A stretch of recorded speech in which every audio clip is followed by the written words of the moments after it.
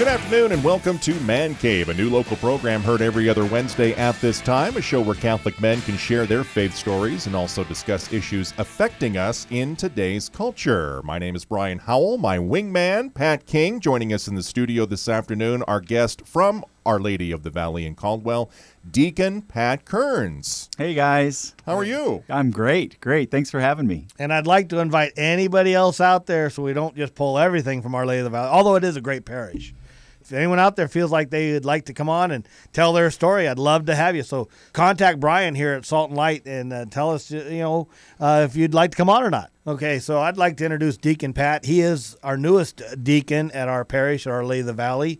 And he came here a little over a year and a half ago. Yeah, a year ago from June. Yeah, okay. And so now already teaching our our adult ministry on Sundays, and he's done quite a bit. He's even spoke at my men's group, which everybody loved. And tell us about your Catholic history. I mean, everyone's got a past, and I'd like to know where you came from. You know, it's kind of funny when you asked me to be on this show, my first reaction was, yeah, that'd be great. Yeah, who wouldn't want to be on the radio? Then after a few minutes, I thought about it, and I thought, wow, who wants to be on the radio? But anyway, so you're having second thoughts, huh? Yeah, thanks for having me anyway, because, often, I think about not trying to, share my story with people and the fact that it's not really all about me. And here you are asking me about me. But anyway, I'm here. But if people don't know your story, they want to be able to relate, and they want to know where you came from, to know that what you're telling them is something they can appreciate and respect. Maybe the challenges you've faced, maybe they can relate to something like that, and that brings that connection a lot deeper. Yeah, thanks for saying so. Well, a little bit about myself is I come from a family that was a strong Catholic family. Mom and dad who were just really exceptional Catholics, and from a man's point of view, my dad was a great role model. He didn't teach so much by words, although he was a teacher. He really taught by example. He was kind of from that old school where you didn't really have to speak a whole lot. You proved yourself through your actions in life. And I have 5 brothers, so I had a mom and dad and 5 brothers. I made the 6th. There were 6 of us. Wow. And yeah, food bill. Yeah. Yeah, my mom and dad would go to the grocery store, and you hear this with big families all the time, but they had the 2 shopping carts. And so they'd go down the aisles, and they'd be filling up the 2 carts as we went along. But anyway, so I had 5 brothers, and we grew up in Northern California in a small town called Marysville and out in the rural area. And had really a good life. I think we lived a typical life with a bunch of boys. I think sports was really a big part of our life. All of us played sports, and I think that's where we got our validation in life, was through playing sports. Then we all went off and did different things. Quite a few of my older brothers joined the military after high school, and so that's what I did. I actually joined the Navy, and there's kind of a story that goes along with that. I really didn't know what I was to do in life. I thought I was a macho guy and played sports. And we all think that. Yeah, and had girlfriends. And then all of a sudden high school is over and the world kind of changes. And what are we supposed to do at that point in life? Well, just following the footsteps of some of my older brothers, I joined the service. But I had to decide, what was I going to do in the service? Well, a couple of people said, hey, air traffic controller, that's a great job. You can make a lot of money with that. You get free training in the service. So I signed up to be an air traffic controller. What a life choice, huh? Yeah. Anyway, not knowing anything about it. So anyway, I go to the MEP station where you get your physical, and they check you out, and they said, you signed up to be an air traffic controller. Did you know you are horribly colorblind? And they said, you can't be an air traffic controller. You can't see the different colors on the screen. You're going to wreck these planes. So I already said goodbye to all of my friends, and I was really shipping off to go to boot camp, and now I didn't have a job. So I asked them, well, what jobs are available? What can I do? And they gave me a list. They said, hey, you scored pretty well on your ASVAB, so these are all the different things that you can choose from. Well, one of the things on that list was a hospital corpsman. And I said, hey, what's this hospital corpsman thing? And they said, well, and here I am, not probably the brightest guy in the world. They're trying to explain to me what a hospital corpsman is. And they said, did you ever watch that show MASH on TV? And I said, yeah, MASH, that's my favorite show out there. And they said, well, that's really kind of what it is. So I said, okay, sign me up. I'll do that. So I go off to boot camp. And after boot camp, they send me off to A school, and I become a hospital corpsman. You got to remember, in my mind, I'm still I'm this macho guy in high school. I'm a football player, thinking I'm a football star. And I go in the military, I finish boot camp, I finish my A school, and they send me to my first assignment. Where do they send me? They send me to Long Beach, to a hospital. And I thought, okay, I'm going to a hospital. Now, what department did they send me to in that hospital? The labor and delivery unit. And I thought, oh my goodness, what am I going to do on a labor and delivery unit? And actually, I was there for 2 years. And I actually helped with the process of all these ladies having babies. I think I counted over 300 babies that I helped in the delivery process with. And you know what? That, in hindsight, now looking back, I could really see God's hand in that. Because I was pretty much a self-centered guy, a self-serving guy. And where does he send me? To probably one of the most vulnerable areas that a person could really serve in. And you know what? To my surprise, I really, really enjoyed it. I enjoyed what I was doing, bringing life into the world, helping people at a real kind of sensitive time in their life. And it made me start thinking a little differently about where was the rest of my life going. And well, anyway, life went on, and I finished that term of working on the labor and delivery unit. Then they sent me to work with the 4th Marine Division in Camp Pendleton. And with a hospital corpsmen can either work in hospital settings or they can be assigned to the Marine Division and be sent with Marines. So my next assignment was with the Marines. That was back to my initial line of work that I thought I really wanted to do, and I enjoyed that. Anyway, time went on. I got out of the military, went back to college, and then kind of skipping forward a little bit, life went on. And ended up meeting my wife. We got married. We had kids. Many years have gone by at that point. We moved down to Southern California. I was working in a psychiatric hospital. And in that psychiatric hospital, some opportunities came up. And I'm kind of getting to, with this, kind of what led me to the journey of becoming a deacon. But anyway, in that psychiatric hospital, I really saw an opportunity in the area to start a business. And I started a home health psychiatric business. And that's what I was as a psychiatric nurse at that time after college. I became a psychiatric nurse. So let me ask you, was it hard while you're in the military to remain faithful to Mass and all that? I mean, did they make it easier? Was it difficult? Where did things go on that? Yeah, that's a great question because even though I was raised with these great parents and these great Catholic role models, I think, like many people in the world, we could get really sucked into the culture. And the military is actually a really easy place to be sucked into the culture because religion and faith is not really a part of your surroundings often, anyway. And then after the military, when I went out into the secular world, I really got sucked into just the things of the world, and although we were Catholic still, and we still went to Mass, it really wasn't a priority in our life. And looking back on it now, I really see that we would be described as lukewarm Catholics. Maybe not so much my wife; she's a little bit more fervent, and always has been. But that's what we were at the time, I would say. So when working in the labor and delivery, obviously that had to kind of pull at your heart as far as the pro-life aspect of being Catholic, just coming off of Pro-Life Month and getting ready to start 40 Days for Life. I mean, seeing life enter the world, did that kind of rekindle some of those Catholic feelings? Yeah, especially for a young man, because what was I, 19, 20 years old at the time. Yeah.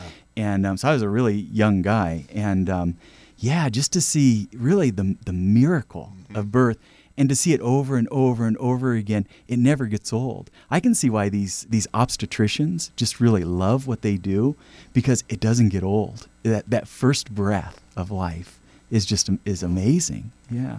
You're listening to Man Cave on Salt and Light Radio, and our guest today is Deacon Pat Kearns from Our Lady of the Valley in Caldwell. Where are we at in the story as far as getting closer to becoming a deacon? Yeah, I'm sorry if this is a little drawn out. I'll try to get No. It's a half-hour show, so. Okay, so I can drag it out. Yeah. No, we're all intent. We're all leaning on our tables, listening to every word. Yeah. Okay, so anyway, I'm in San Diego. I'm working at the psychiatric hospital. I see this opportunity that I can open a business. So I decided I'm going to open up this psychiatric home health business where psychiatric nurses go out into the community and make home visits and help people restabilized so they don't have to be hospitalized. Well, that business just took off. I should say, though, my wife was a little nervous when I decided to do that. And as you get to know me a little bit more, you'll see that there's kind of a trend to this. My wife has followed me through many things, from leaving this country and being missionaries to all kinds of things. But anyway, she followed along a little nervously, and we opened this business, and it just grew and it grew and it grew, and we ended up having 20 nurses on staff on this business. And we opened up another company in Oceanside, and then we opened up another company in San Bernardino, and that funded us opening up a medical weight loss clinic. And this was just in a matter of a few years. We had 5 businesses going and operating, and our life changed dramatically. From growing up relatively poor, my wife and I, to now having all of these businesses, and they were prospering really well. We were really showered with kind of all the things that the world could offer. And, we had a nice house on the top of a hill. We overlooked the stadium in San Diego. We had a nice speedboat we used to take down to Mexico and go around the islands there. My wife had a housekeeper, and we were really living life to the fullest from the respect of what the world could offer. But I got to say, and this is where, looking back, God's hand was truly touching us. It so happened at the same time we started going to church more fervently. We started getting a little more involved in church, although our hearts, or at least mine, was being actually tugged away, being pulled towards the things of the world. Anyway, I think through God's grace, somehow He just really put it on my heart that the world was offering me everything it could offer, but yet there was an emptiness. There was something there that was truly, truly missing. It wasn't my wife and that relationship. By that time, I had 3 children. My kids were great and healthy, and my relationship with my wife was fine. But there was this deep, deep hole that I was yearning to fill. And I knew it wasn't going to be filled with things of the world because I had those. We had all of those. So maybe this was a little crazy, but after speaking with my wife, we decided that we were just going to shut everything down, shut every business down, and kind of start over. That we really missed the mark somehow. Not sell it, just shut it down. We just shut it down. And you know what? That was not wise, I got to tell you. And actually, my wife looks back on those days and she says, "What were we thinking?" She doesn't have remorse, but she said, she sure missed having the housekeeper and some of those things. Well, sometimes when you got to make a drastic change, though, you've got to do stuff like that. And I think that was God's hand and His grace. But anyway, we shut everything down. And the way businesses work, you have leases on things, leases on office space, leases on copy machines and a variety of different obligations. Well, by shutting everything down, it basically took everything we had to break even. So the blessing was we shut everything down and we were able to walk away. We started fresh. We moved to Northern California to a small town at the time called Redding, and had just a little bit of money in the bank, basically not much, and obtained a job working with the AIDS patients in all the northern region of Northern California. And my job was to make home visits and make sure that everybody with HIV and with AIDS were getting the resources that they needed. I got to tell you, that was a great job in the sense of kind of refocusing what was important in life. Traveled around, seeing a lot of Northern California beauty, and experiencing different people in their need. And at that time in this world, having HIV was a death sentence. So I had these patients that were really looking at being at the end of their life, really like hospice patients in a way. Right. And they look at life a lot different. It was a time to really focus in on the spiritual aspect of life. And then driving around, my territory was like 200 miles. So when I would get in my car, I had all this time to think, and which was opposite of my previous life, where I was so bombarded with distractions all the time.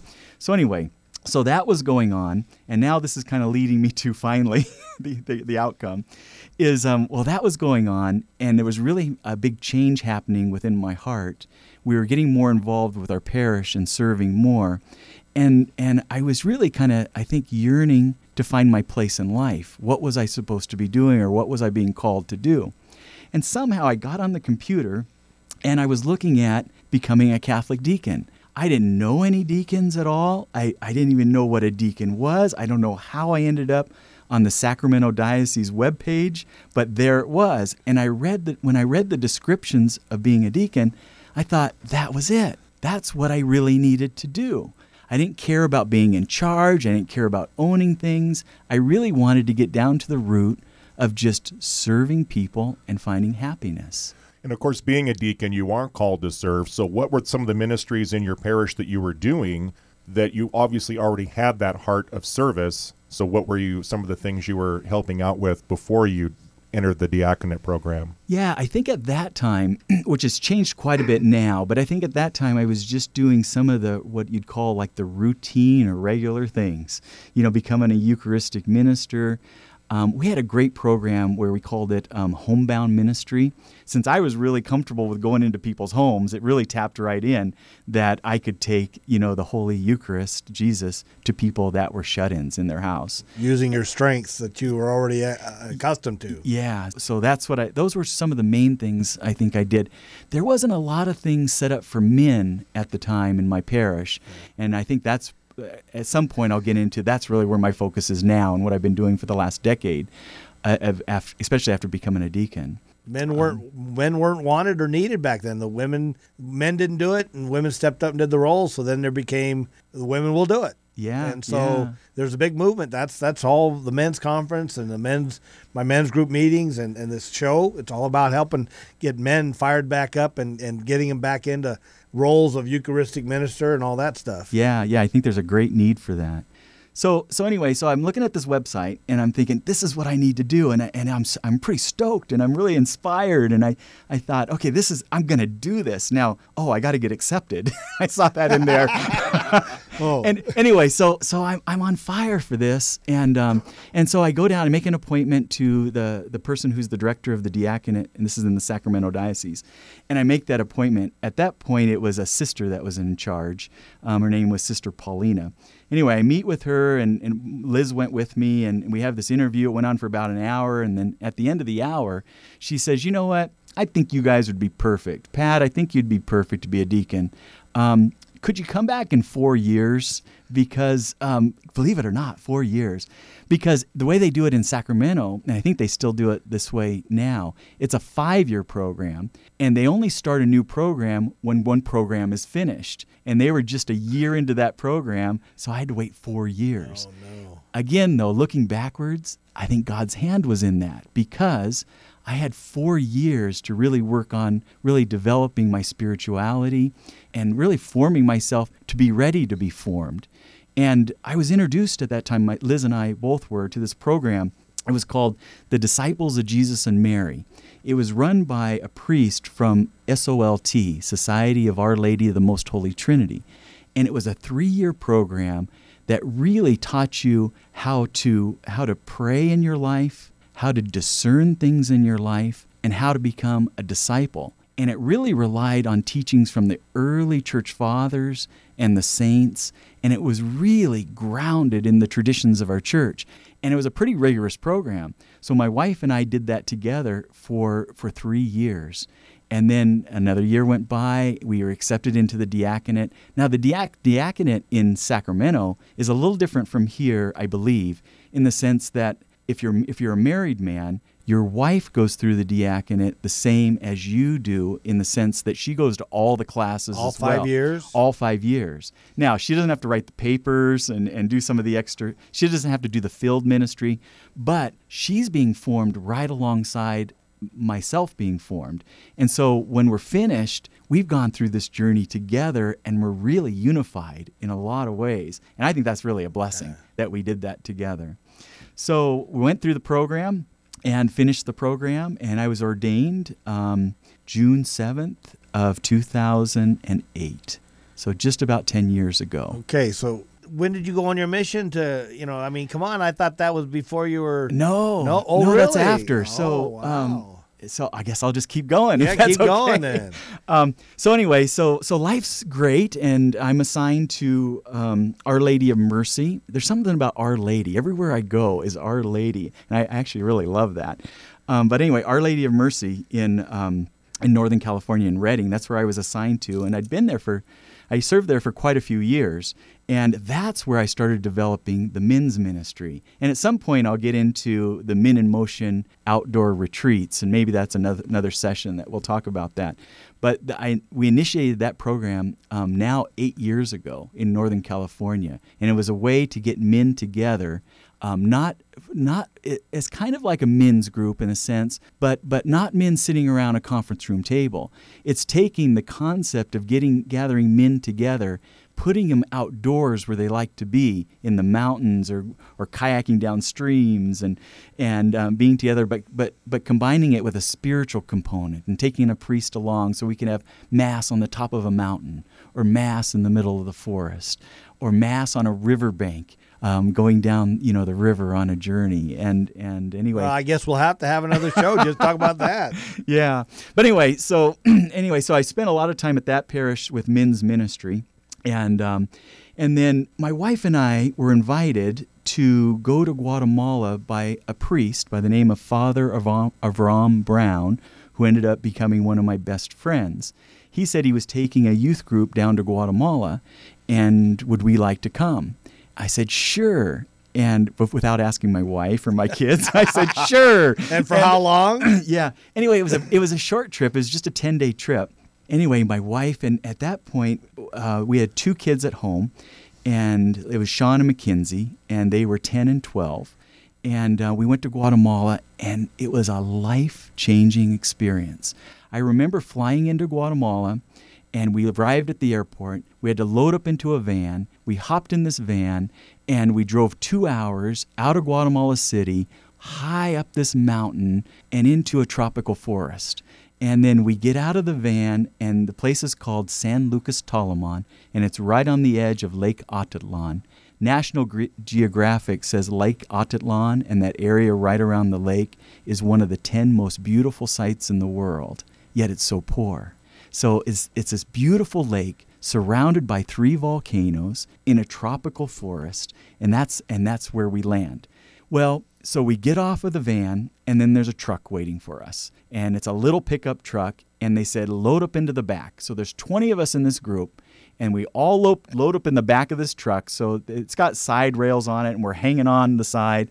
And it takes us even deeper and higher into the mountain. And we go to this little place called San Andreas. And San Andreas was this little, I don't know what you would call it, a camp. There were, in Guatemala, there's many coffee plantations, and they have lots of rainstorms there and mudslides. And just a few months before we arrived, there was this huge rainstorm and a mudslide, and it just wiped out this whole plantation of 100 families and all of their homes. Well, the Catholic Church there stepped in because the plantation owner said, there's too much damage done to my property. All you guys just need to get off the property. And he threw off 100 families with no place to go. So the Catholic Church says, we'll get you guys some land. And they found them some land. They put the 100 families on the land. They put up shacks, basically, with just canvas siding for these shacks. And this is where those 100 families were. And we were then delivered to this little place called San Andreas. And I still remember to this day, driving through that tropical forest, closing in onto where that little group of people were. And as we drove closer, there was probably 40 kids barefoot running after us, chasing to see who's in the truck, and coming here. And they were just laughing. And we get out of the truck, and these kids that don't even know us grab us and hug us, and they just embrace us. And my son, Sean, who was 12 years old, gets out of the truck, and the kids invite him to play soccer with them. And these kids have no shoes on. Their soccer ball is a ball tied, it's just rags tied together. And they're having the most fun you would not believe. And my son's joining in, and he didn't speak Spanish at the time, but they're still communicating, and they're still having fun. He was later invited to go to one of the houses, and he went into the house, and it was a dirt floor, and he spent some time with the family. And then after about the next day, we were talking about, what was that like? These kids have never been exposed to a third world country or anything like that. He said, Dad,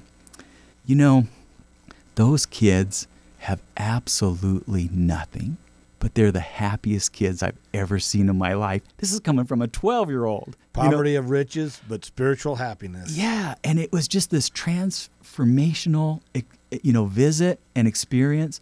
And anyway, so I loved that so much that we actually started going back every year. That was our summer vacation. For 10 years, we went back to that same little village. And then to answer your question very quickly, my plan all along was once our kids got out of the house and went to college, my wife and I were going to go there and try to see what it'd be like to be full-time missionaries. So when my youngest daughter went off to Loyola in Chicago to go to college, we actually sold our house, we sold all of our possessions, and we took off and we moved to Guatemala to become missionaries. And how long were you there? So my plan was, by saying we sold everything, is we were going to do that for quite some time. That's what I thought. But we were there a year. So we first went to an immersion Spanish school for 2 months so we could learn the language. And then we actually moved in with a family that we befriended there. And so we actually moved in and lived with a local Mayan family in their little tiny house. And they brought us in as part of their family. And in hindsight, what a blessing, because he was a well-respected person of the community. And by living with them, he was basically vouching for us. And at some point, I'd love to share with you all the ministries and things we did in Guatemala as well. Man, we may have to have you back for a third show. Oh, yeah. That's going to be great. Yeah, we're almost at the end of the show, and I didn't get a word in edgewise, did I? This was good stuff. We've been talking with Deacon Pat Kearns from Our Lady of the Valley out in Caldwell today on Man Cave. And if you just joined us, you've missed an incredible story. And we would just invite you to go to saltandlightradio.com and click on the podcast page, and you can listen to this interview in its entirety. And yes, we definitely have to have you come back, and we'll talk more with you. So yeah, because we didn't even get into his books. He's got 5-6 books. You've written books? Yeah, He's written I actually books. have 6 novels, and you know what? The 6th one was just published today. Yeah. Yeah. So, hey, great. And now he's got Men in Motion. So we haven't even touched the surface. This dude is on fire, man. All right, we'll have Deacon Pat on in a future show. So you've been listening to Man Cave, and stick around. We've got Catholic Answers Live coming up next on Salt and Light Radio.